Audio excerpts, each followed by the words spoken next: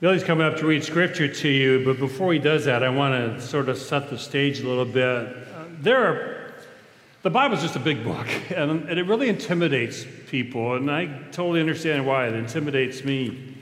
There's just so much about it that's hard to understand, and the truth is, I can always know more Bible than I can live.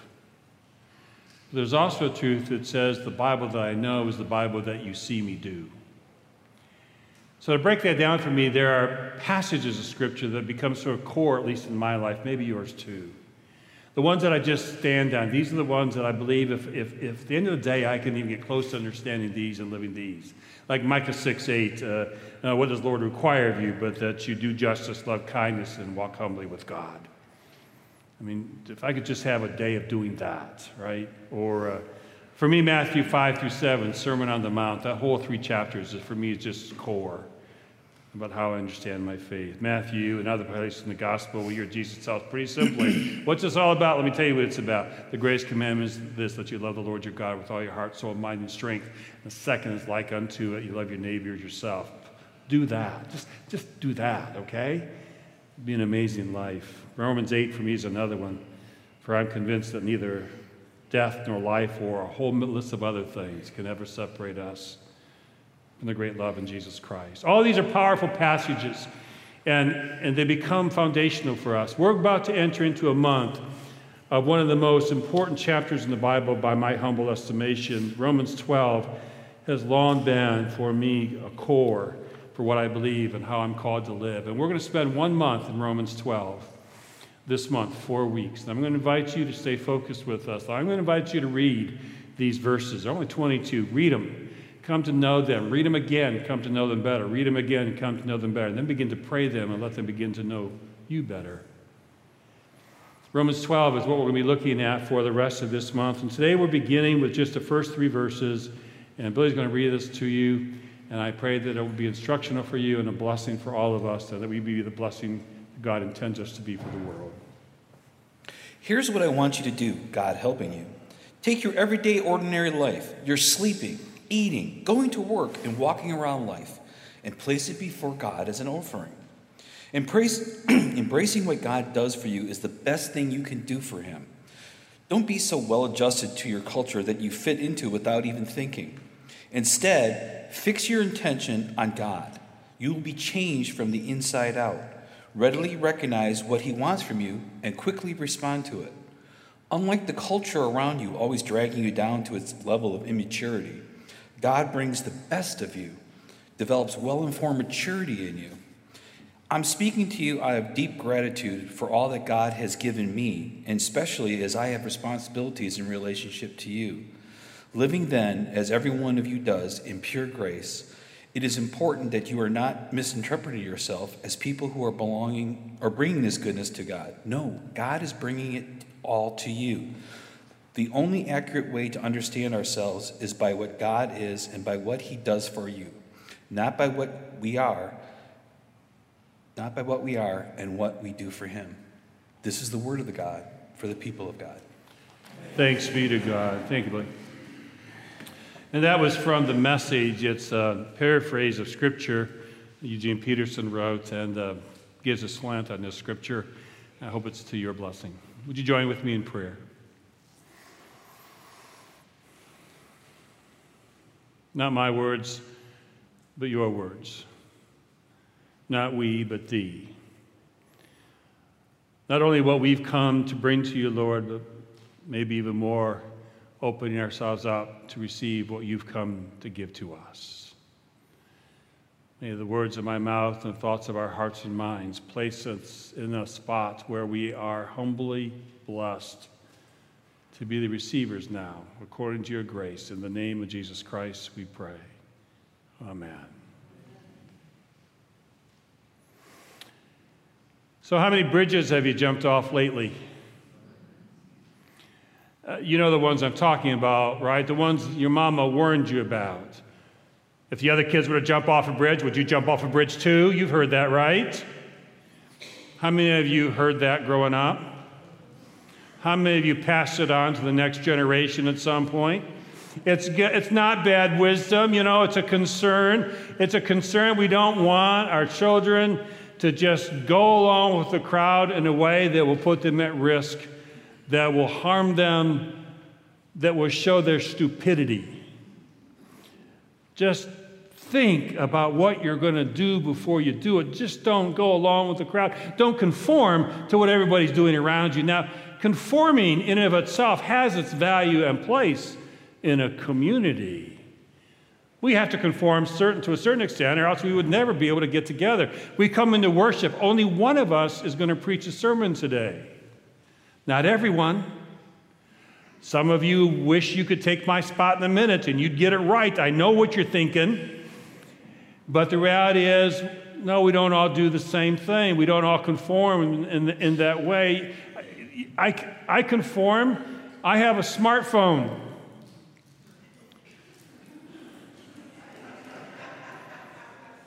That's my conformity because you won't use my rotary dial, okay? So I have to use a smartphone. You conform the way you drive. You hope you conform the way you drive. That everyone has the same expectations when you're on the road. You want conformity on the road with you. Unless you're traveling in Scotland and driving for the first time and experience the conformity means a different thing, then you can ask Laura about that a little bit later and her experiences. Some conformity is important. But we all conform as to what the law says about what's right or wrong and what's abuse and not abuse. And the list goes on. Conformity has its place, and it's important. The Apostle Paul here is not concerned about the kinds of conformity you and I willingly accept so that we can live in a healthy community. Back in the first century, the Apostle Paul was already aware of the fact that there's a great disease to the spiritual condition of Christians when we fall into conformity without thinking. We just sort of fall into what we think is the norm, and the norm becomes our routine, and that's how we live, almost in a numbness of seeing other possibilities. Now, that's true in a lot of places of life. For example, my guess is most of you, in the morning when you get up, have a pretty similar breakfast. Am I right? I mean, did your breakfast today breakfast pattern look today radically different than other days? My guess is not. I don't imagine many of you this morning got up and ate pork and beans. I'm just guessing. Maybe you did, I don't know. But my guess is you fall into a routine, and every morning you get up and you eat the same fill in the blank or whatever it is, or you don't eat, or whatever your pattern is, and that's just sort of how you live. We don't even think about the possibilities of what else we might be able to do, because quite frankly, sometimes conforming is just easier. And so too with the rest of our days, right? You sort of know what you're going to do before the day gets unfolded. You're already thinking about it and planning it, without seeing the possibilities of what might really be possible if we do what the Apostle Paul encourages us to do. Listen to these words again. Take your everyday, ordinary life, your sleeping, eating, going to work, and walking around life, and place it before God as an offering. To take what I'm about to do today and let that be what I give to God. Now, it's interesting here, the play on words is a living sacrifice. In the NRSV, which is the one that I have in my memory bank, it's the one I know best, it says this: I appeal to you, brothers and sisters, by the mercy of God, to present your bodies as a living sacrifice, holy and acceptable to God. And the play on words here, of course, is sacrifice in the Old Testament was dead sacrifice, right? Killing animals and offering to God. This is a living sacrifice. This is saying, let my daily life, as Eugene Peterson says, my walk around life, be offered to God before I go through it. To consider that today, I have things I have to do, places I have to be, responsibilities I need to pay attention to, yes. But let me see if this is how you often do it. I get my agenda. I get my stuff that I've got to do. And, I got this thing at 3 o'clock that's really going to be a little ticklish. I'm thinking about that. I got this event tonight. And so this is my agenda. So now, hey, God, by the way, I got this day planned out and that 3 o'clock thing and that evening thing tonight. Could you sort of really be there? Because I could really have you show up. Thanks, God. Or, before I went through that list,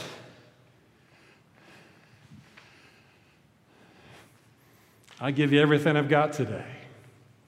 And I've got stuff on my calendar, Lord, but first, I want to live to you. I want to offer who I am to you. And apart from the agenda that I know, let me not miss the surprises you're going to give me. Let me be open to the possibilities that you alone can see. Let my day today be what you want it to be. And then get out of bed. And then go through your day with the possibilities of what God might do and what God might ask you to do and what might God present you or bless you with or challenge you with. Let my day, my living, be the sacrifice to God. The orientation is radically different. The first one, I'm asking God to tag along on the agenda I set. The second is I'm willing to follow where God leads me. You know what? My 3 o'clock might not even go anywhere near the way I thought, or it might not even happen.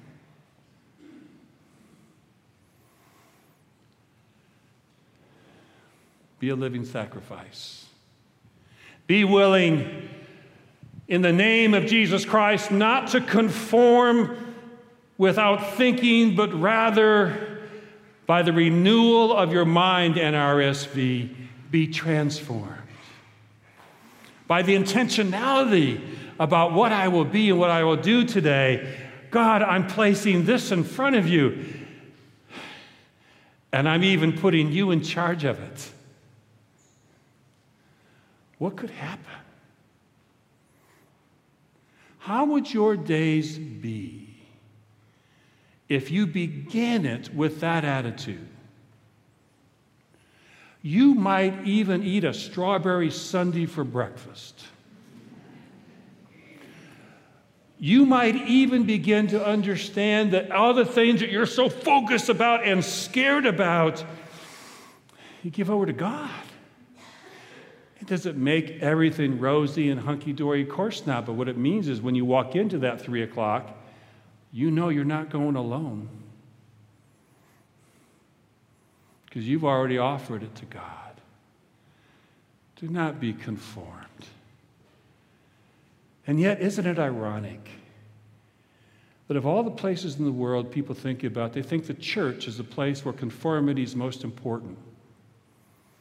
That somehow when you come to church, you've got to conform. You've got to get it in line. You've got to act in a similar way. Take a look around the room right now. You're a pretty conformed group of people. Can I just say that? I mean, you're all good looking. There's no doubt about that. But you know what I'm saying here. And yet there's this idea that when I come into the church, I've got to sort of have my act together. I got to put on my Sunday best, and we're not even talking about what we're wearing. We're talking about how we're behaving. We're talking about how we're revealing. We're talking about being honest about the crap of our life. We're talking about let's put this down and put it in place because we really got to make sure everything stays in order because the bulletin says this is what we got to do and we got an hour to do it. Conform. Get in line. Because you're going to church. Are you kidding me? If there's any place in the world where conformity should be absolutely surrendered, it's when you come into the presence of Jesus Christ. Now, wait a minute. I don't want you to preach a sermon today. But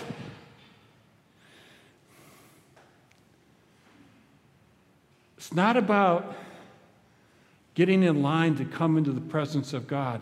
I mean, you know how I've heard people even talk about this? I've heard people say this. Pastor Rick, I know we're doing communion on Sunday, and I'm not going to go or I'm not going to come up because I do not have my act together. They say it one way or another. You know what they're saying. Because somehow there's this attitude that you've got to have your act together to come in the presence of God, to be with God's people. You've got to act a certain way, and somehow we think we've got to bring the goodness to God. We've got to have a certain level of having our act together before we come into the presence of God. This is the place where when you do not have your act together, not only should you be encouraged to come, be encouraged to come broken and honest and revealed. Be willing to share that truth. Be willing to live that truth, because here you come into the presence of God, who is not here to invite you because you have your act together. You are invited to be here because Jesus Christ loves you. That's it. On your best days and on your worst days, if you've got your life together or if you are completely overwhelmed and messed up, you are loved equally here. So come on in here. And once you're in here, do not let conformity be the defining message of what the church is called to be. In the scripture, in Eugene Peterson's version, he talks about, do not let the world bring you down to its immaturity. Doesn't it seem to you like the world is growing more immature?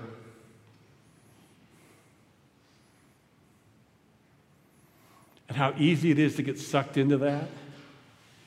How we get impassioned about things that divide us? And we take pride in that?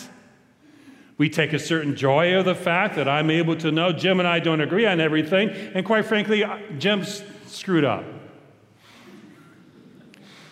And I can tell you how he's screwed up because I got a list.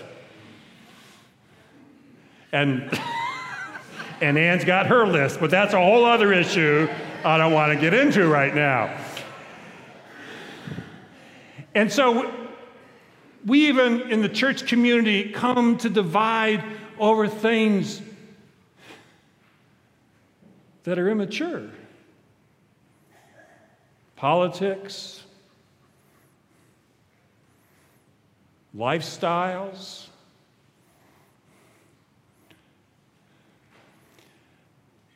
There is nowhere in the scriptures, I've read them, nowhere where Jesus says, this love isn't for you. So if you want to get conformed around something today, here's my invitation. Get conformed around this. Jesus Christ. Get your politics and let go of it. Get your strongly believed attitudes, let go of them. When you come into this place, none of those matter.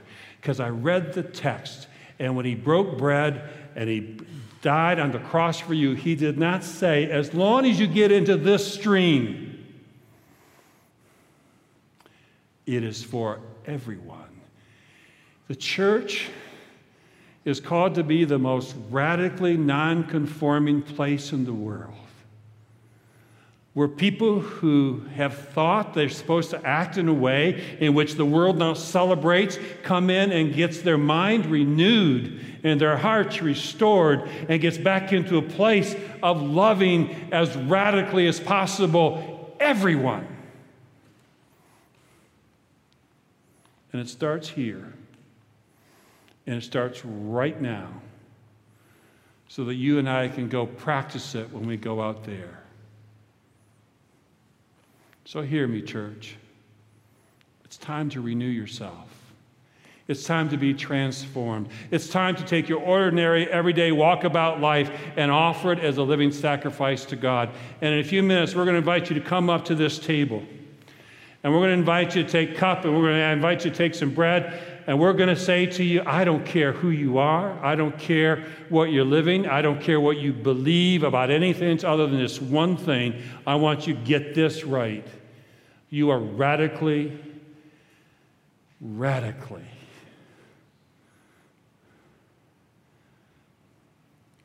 loved by Jesus Christ. And here, you are invited to wash in that love. And then go and splash it around the world. Let that be how you're known. And let the church become the least conforming group of people in the world washed in the love of Christ.